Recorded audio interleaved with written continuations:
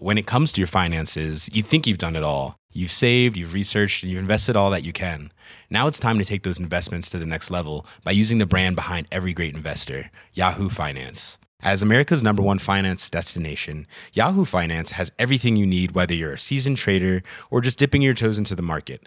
Join the millions of investors who trust Yahoo Finance to guide them on their financial journey. For comprehensive financial news and analysis, visit yahoofinance.com, the #1 financial destination, yahoofinance.com. Hey, it's Danny Pellegrino from Everything Iconic.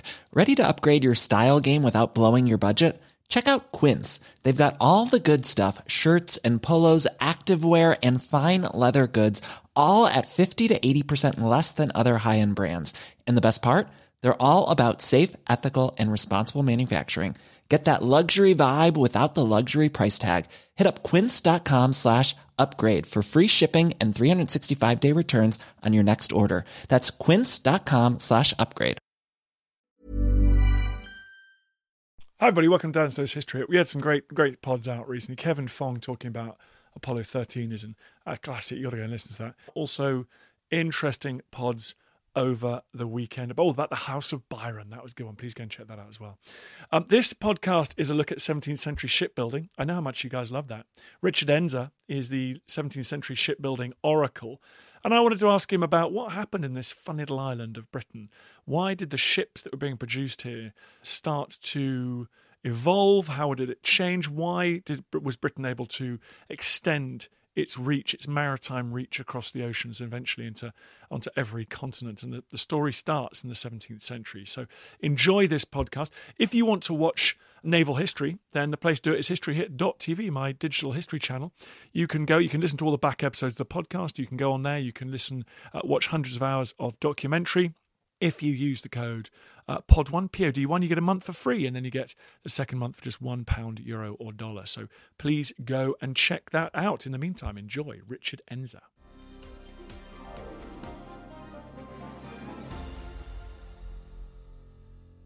Richard, thank you very much for coming on the podcast. It's a pleasure, Dan. It's good to talk to you again. Well, it is good because you are my mad aunt in the attic, because I am a big fan of Georgian maritime history, Georgian sea power, and I like to say that the modern world was built from 1690 to 1815 by wooden ships of the Royal Navy. And every time I let that little voice tell me that there's a lot of interesting stuff going on in the 17th century, and actually the real action is probably there, and it's worrying. So I'm going to open the attic. This metaphor doesn't work. I'm opening the attic and I'm addressing you now face to face.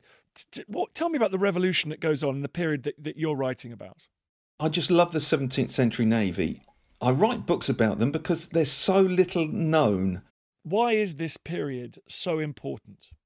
It's where the Royal Navy really began to dominate the world. Up to the 17th century, we were just another naval power. But as you know, following the great 30 shipbuilding programme of 1677, we began to dominate the world seas right up until the end of the days of sail. So it's the ships, the way they developed and were built in the 17th century that really take my interest, why they became so good and so powerful. What happened in England? What I find fascinating, what happened in England in the 17th century that transformed England and then when it became Britain in the early 18th into a globally hegemonic sea power, given that the 17th century was a totally chaotic time in England and indeed in the Isles. We have a couple of civil wars. We have a king. We have an experiment in republicanism. We have a catastrophic war of the kingdoms. We have another king deposed, another illegitimate son of a king rising up and fighting in a rebellion against his uncle. Like it's a crazy century, and yet something's going on in the dockyards. How is that all happening? Well, I believe a lot of it is down to the king himself. As we all know, he was famous for his pleasures. We're talking Charles II here. Yeah, indeed. Famous for his pleasures, and his number one pleasure, funnily enough, was the Royal Navy. Spent more time at Admiralty board meetings than any other member of the Admiralty. He spent an awful lot of time there. He knew personally all the master shipwrights. He knew most of the people in the yards themselves, and he certainly selected all his officers. So he took an enormous interest in the Navy, promoted it, and I think a lot of it comes from him. Plus the fact, of course, he established things like the Royal Society. It promoted technology, was always happy to engage and talk to people about it. And its promotion of shipbuilding and shipwrights, as well as officers, that made us, I believe, a great naval power. Apart from taking an interest, what is he actually doing? Is the money coming in? Is it expertise? It's not all just about battlefield bravery. Navies are something that take years or generations to embed. After the Third Dutch War, the Navy was in pretty poor state. And he, of course, had Samuel Pepys, Secretary to the Admiralty, also a Member of Parliament, persuaded Parliament to vote for £600,000 to build this vast fleet of 30 new ships.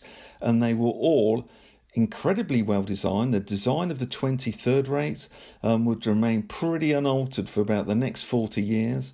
And added to that were 9 second rates, 3-deckers, and on top of that, the great first rate Britannia. And it was this series of ships that really began to dominate the world stage. They fought a defensive battle at Beachy Head in 1692, of course. They defeated the French at Barfleur-le-Haut, which up until Trafalgar was regarded as the greatest naval victory ever. This £600,000 was a special tax that was put on and which paid for those ships. Great difficulty collecting the money. This is before the Bank of England, as you well know, but nevertheless, this money was all found and paid for this great fleet of ships. And what about the technical spec? Are these ships different to what's being built elsewhere in the world? Has Britain got a secret technological edge at the moment? I don't think so, no. French ships were equally good. It's just, I think we had a conservative, because we live, I suppose, in northern climes, we had a rather conservative approach to the strength of our ships. And they did survive very well storms, and they survived a long time. They could be repaired, didn't fall apart under the stress of the seas. So they were pretty well designed and pretty well respected amongst their crews and their opponents. I mean, what about the dockyards that were able to build these ships? They're some of the most important places in English history now that sadly no longer have the kind of maritime tradition. Well, that's right. Just looking back at that time, I've just written a book called Master Shipwright Secrets, which goes right into the heart of what these shipwrights had to do to design their ships. It's often been thought that Pepys says that some of these shipwrights design their ships by eye alone, and nobody really believed that. And there's 1 or 2 treatises written. And while I was researching for a previous book, I was in the Bodleian Library in Oxford, as you know the place well, and going through Pepys's Rawlinson collection. And there I found an interesting little treatise by the Master Shipwright of Deptford Dockyard. And it's the dimensions of a ship, and it's a little treatise written specifically for Samuel Pepys. It's addressed to him. And the first few pages are just lists of dimensions of a ship, the length of the gun deck, the height between the decks and the size of the gun ports, all the usual stuff. But then at the very back of this treatise was lists of column of figures, and it's digital information describing the outside lines of a ship. Pure digital, so they didn't rely on even just a draft. It's no good just scaling from that draft. You needed this digital information to build this ship to. And I thought, my goodness me, how advanced is that? Because that's the very technique we use to build aircraft today, digital information. So I used that as a template to write a book about just exactly what the master shipwrights did to create these ships. So they weren't just. I've always thought that there was an element of just looking at it by eye, and so you think they were measuring everything out and looking at performance and then making adjustments and building the next one better. Yeah, absolutely, they did. Very, very technical. Now, you imagine you've got a draft of a ship in front of you, 1/48 scale, which has been drawn by a master shipwright. Now, people think that's what they built exactly the ship to. Now, You get out your scale rule and measure off, see how wide the ship's got to be on that piece of curve where that frame is. And, well, you're going to be inches out, aren't you, by the time you measure that and put it in the ship. So they didn't rely on this. They relied on actual digital information calculated by a formula they used a formula to create a curve, a geometric formula to creating a curve. Could be a true arc, maybe, but they used geometric calculations for the position of a frame on every piece of the curve. So they knew exactly where this frame should be when they built it, and exactly the shape when they marked it out to cut the frames. So, yeah, incredibly technical, and it astounded me just how technical this was. This guy, John Shish, who wrote this treatise, he doesn't explain the formulas he used to actually create the curves. Anthony Dean, who also wrote a treatise for Pepys, he had the formula, and he just used simple curves just to make the explanation simple. But Shish, he gave actual results of the calculations and the formula without actually saying what the formula were. Now, being incredibly lucky working in the aircraft industry, I was able to work back from his results to actually find the formulas he used. Did this by simply writing the loop, putting a test formula inside a loop, doing the calculations in an instant, and comparing the calculations created by the computer with Shish's figures. I was able to come up with exactly the formulas Shish used. Wow, that was a eureka moment when I could discover this. And I based really that's the basis of this new book I've just written. Hi, I'm Matt Lewis, historian and host of a new chapter of the Echoes of History podcast. If you're an Assassin's Creed fan, and like me, want to be prepared for the launch of Assassin's Creed Shadows later this year, join us on Echoes of History as we head to feudal Japan to explore the real-life history that inspired the latest game from this legendary franchise. Learn about Yasuke, the African warrior who entered the trusted circle of Japan's most powerful warlord. Hear accounts of cultures colliding when Portuguese missionaries landed on Japanese shores, and follow Japan's journey through years of division and bitter warfare to unification at the dawn of the modern era. Make sure you catch every episode by following Echoes of History, a Ubisoft podcast brought to you by History Hit, wherever you get your podcasts. There's never been a faster or easier way to start your weight loss journey than with PlushCare. PlushCare accepts most insurance plans and gives you online access to board-certified physicians who can prescribe FDA-approved weight loss medications like Wegovy and Zepbound for those who qualify. Take charge of your health and speak with a board-certified physician about a weight loss plan that's right for you. Get started today at plushcare.com/weight loss. That's plushcare.com/weight loss. plushcare.com/weight loss. When it comes to your finances, you think you've done it all. You've saved, you've researched, and you've invested all that you can.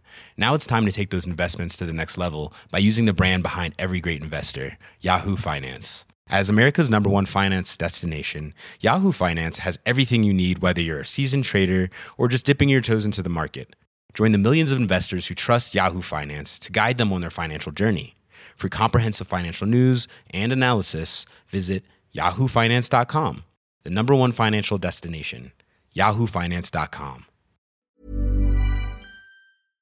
So you've discovered the secret formula. Who were these shipwrights? Were they regarded as much as you might regard, the radar and specialist or the code and cipher specialists in the Second World War? Were they highly prized? Well, I don't think they really were. There's a famous incident where the members of the Royal Society, with their expertise, and all the people who were in there, they were the famous mathematicians, and which we all know about. And they decided they would design the shape of the hull because they knew better. They knew about fluids and all things like that.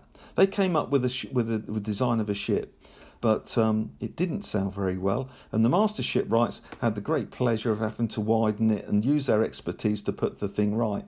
And Samuel Pepys said, these shipwrights, it's more of an art form than a science form. But you needed an awful lot of understanding to know just how wide a sailing ship should be to carry her weight of sails. The involvement of that, of course, is very scientific.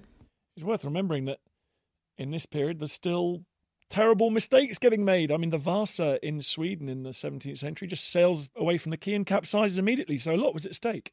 Yes, it was. Well, I think the Vasa, she's got the same size guns on her gun deck as on the upper deck. 24-pounders. So she was rather top-heavy. And English ships were not built like that. On the lower deck, the ship guns nearest the water, they would have vast, heavy cannon.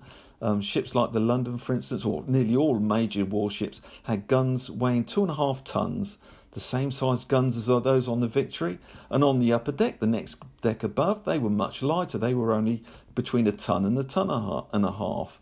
And so on. We were very careful in placing guns like that. Now, the other thing about the ships of the 17th century, this fleet of 23rd rates that Pepys and Charles had built, they had 32-pounder guns on the gun deck, which is the same size as Nelson's Victory, and very, very powerful guns. But these ships were very small. It's the same size ship as the ship in Hartlepool, the Trincomalee. That is a 6-rate. Carries tiny guns, but it was the same size overall dimensions as these ships built during the 17th century. So the 17th century ships, they were solely designed to carry huge weights of armament, and that's why sometimes they had to be girdled, made wider to carry their guns, because it never occurred to them that if the ships were not too stable because of all the guns they carried, they never thought to take any of the guns off. They just made the ship a little bit bigger one way or another. What other secrets? Because you mentioned other secrets that you've uncovered. Come on, tell me about the secrets of these ships. Apart from working out a formula that Schiff and other master shipwrights used to design their ships, which, to be honest, can be a bit boring for most people, so I've kept a chapter on that very short. The other thing is mould making. Now, you imagine when you've got the ship's plans and you want to actually carve them out on the timbers, you need the moulds, and a very technical thing to be doing. And I can't find anywhere where there's clear explanations of how these moulds are made. All the contemporary old books, they don't use drawings. And when you read a description of how a mould was made and all the technical words that go into it, it's numbing to try and read and understand it. But I spent considerable amount of time spending countless hours trying to read and understand this stuff. But eventually, with the help of contemporary works from 1717 and slightly later works, eventually come up with the idea of just how these moulds are made. Now, I love drawing and stuff, and rather than try and describe them as previous authors have done, I've got a drawing of each stage of making these moulds, and it's so much clearer when you've got a drawing showing this stuff rather than just a written explanation. Were these English ships effective in battle? Yeah, it's a number of things. To start with, we need a powerful battle fleet, of course, to see off first of all the Dutch and then the French. There's also tremendous developments made because we had a problem with ships in the Mediterranean. A lot of our trade was being taken by Barbary corsairs. And Charles II received the base at Tangier as part of his dowry when he got married. And he used this as a base to put Royal Navy ships to protect our trade ships from the Barbary pirates. Quite amusing, really, because first of all he thought, we'd do what all other nations do in the Mediterranean, and we'll purchase a proper galley with hundreds of galley slaves to row, because of course sometimes there's no wind. That was a disaster because the Royal Navy wasn't used to having slaves, didn't know how to use them. The ship never went to sea, and Tangier was faced with the prospect of a few hundred mixed Moors, even Red Indian slaves, and some captured Greeks, people like that who were supposed to be galley slaves, but they never actually pulled an oar. Caused lots of problems by burning wood and things like that. The Muslim Moors wouldn't eat the Royal Navy provisions of pork, insisted on eating beef. So that was a disaster. The ship went rotten and never went to sea. Charles II then came up with the idea of galley frigates. This was very slim, lightly armed ships, no guns on the main deck. Instead, it had oars and only guns on the upper deck. He produced 2 of those ships, the Charles Galley and the James Galley. They proved very successful, but when they took a large ship, I think it was an Algerian ship, they couldn't harm the men below decks. The crew of the ship fled below decks and couldn't be harmed. They had to take this ship by boarding, a lot of casualties. So that was a bit of a disaster. So then Charles came up with the idea of building the Tiger, which was a ship with oar ports between the gun ports.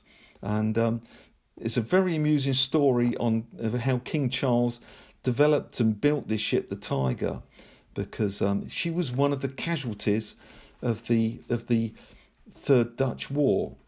And when she came back to be repaired, she was in such an appalling state they couldn't really repair her. So eventually she fell apart, but Charles insisted on keeping the ship on the books. So this gave him an opportunity to keep a crew of warrant officers and their servants, which he used as a benevolent fund for people he thought worthy, injured old seamen, people like that. And also their servants or apprentices would be their carers. It went on like that for a few years. But with the Popish plot, Charles fell out with the Admiralty and did things entirely himself. He more or less run the Navy for himself. And he had out of the budget for repairs to rebuild a new ship called the Tiger. This was a whole new ship, which the Admiralty thought was just a repaired ship. And it was a great surprise to them when a totally new ship turned up. So Charles II used all sorts of devious means to circumvent all his own rules to build the ship that he wanted. Richard, that was a tour de force. Thank you very much for allowing me to question you about the 17th century shipbuilding. You're not just a writer, but you're actually trying to get one day a 17th century ship reconstructed, which would be the best thing ever. Weren't it just? Yeah. There's a huge development going on at the old historic Deptford Dockyard site, and the locals down there, the locals themselves want to build a replica ship. They're having a lot of problems because the developer isn't doing anything at all. And of course, before they start doing anything, it means the people at Deptford can't start building their replica ship either. I'll just give them all the support I can. And when they do start to build their ship, it will be great fun. It will be being just a quarter of a mile, a short walk away from the Cutty Sark, seeing an actual ship built in exactly the 17th century style will be a great tourist attraction. It should be very successful. It would be the best thing ever, Richard. Good luck. How can people find out tell them about your book and then also how they find out about that project? I've just finished this book, just been published, The Master Shipwright's Secrets. It contains lots of information concerning how they built ships in the 17th century, things that haven't been discussed before. And it also relates to, and it certainly is a great help to the people of Deptford who want to build a replica warship of the 17th century to commemorate the great Deptford Dockyard that was originally founded by Henry VIII. And if people want to find out more about the Deptford Dockyard project, where do they go? Yeah, if they go online and type in Build the Lennox, they will find this, Lenox. Build the Lennox, everybody. Words to live by. Thank you very much for joining us, Richard. Okay, Dan. Lovely talking to you.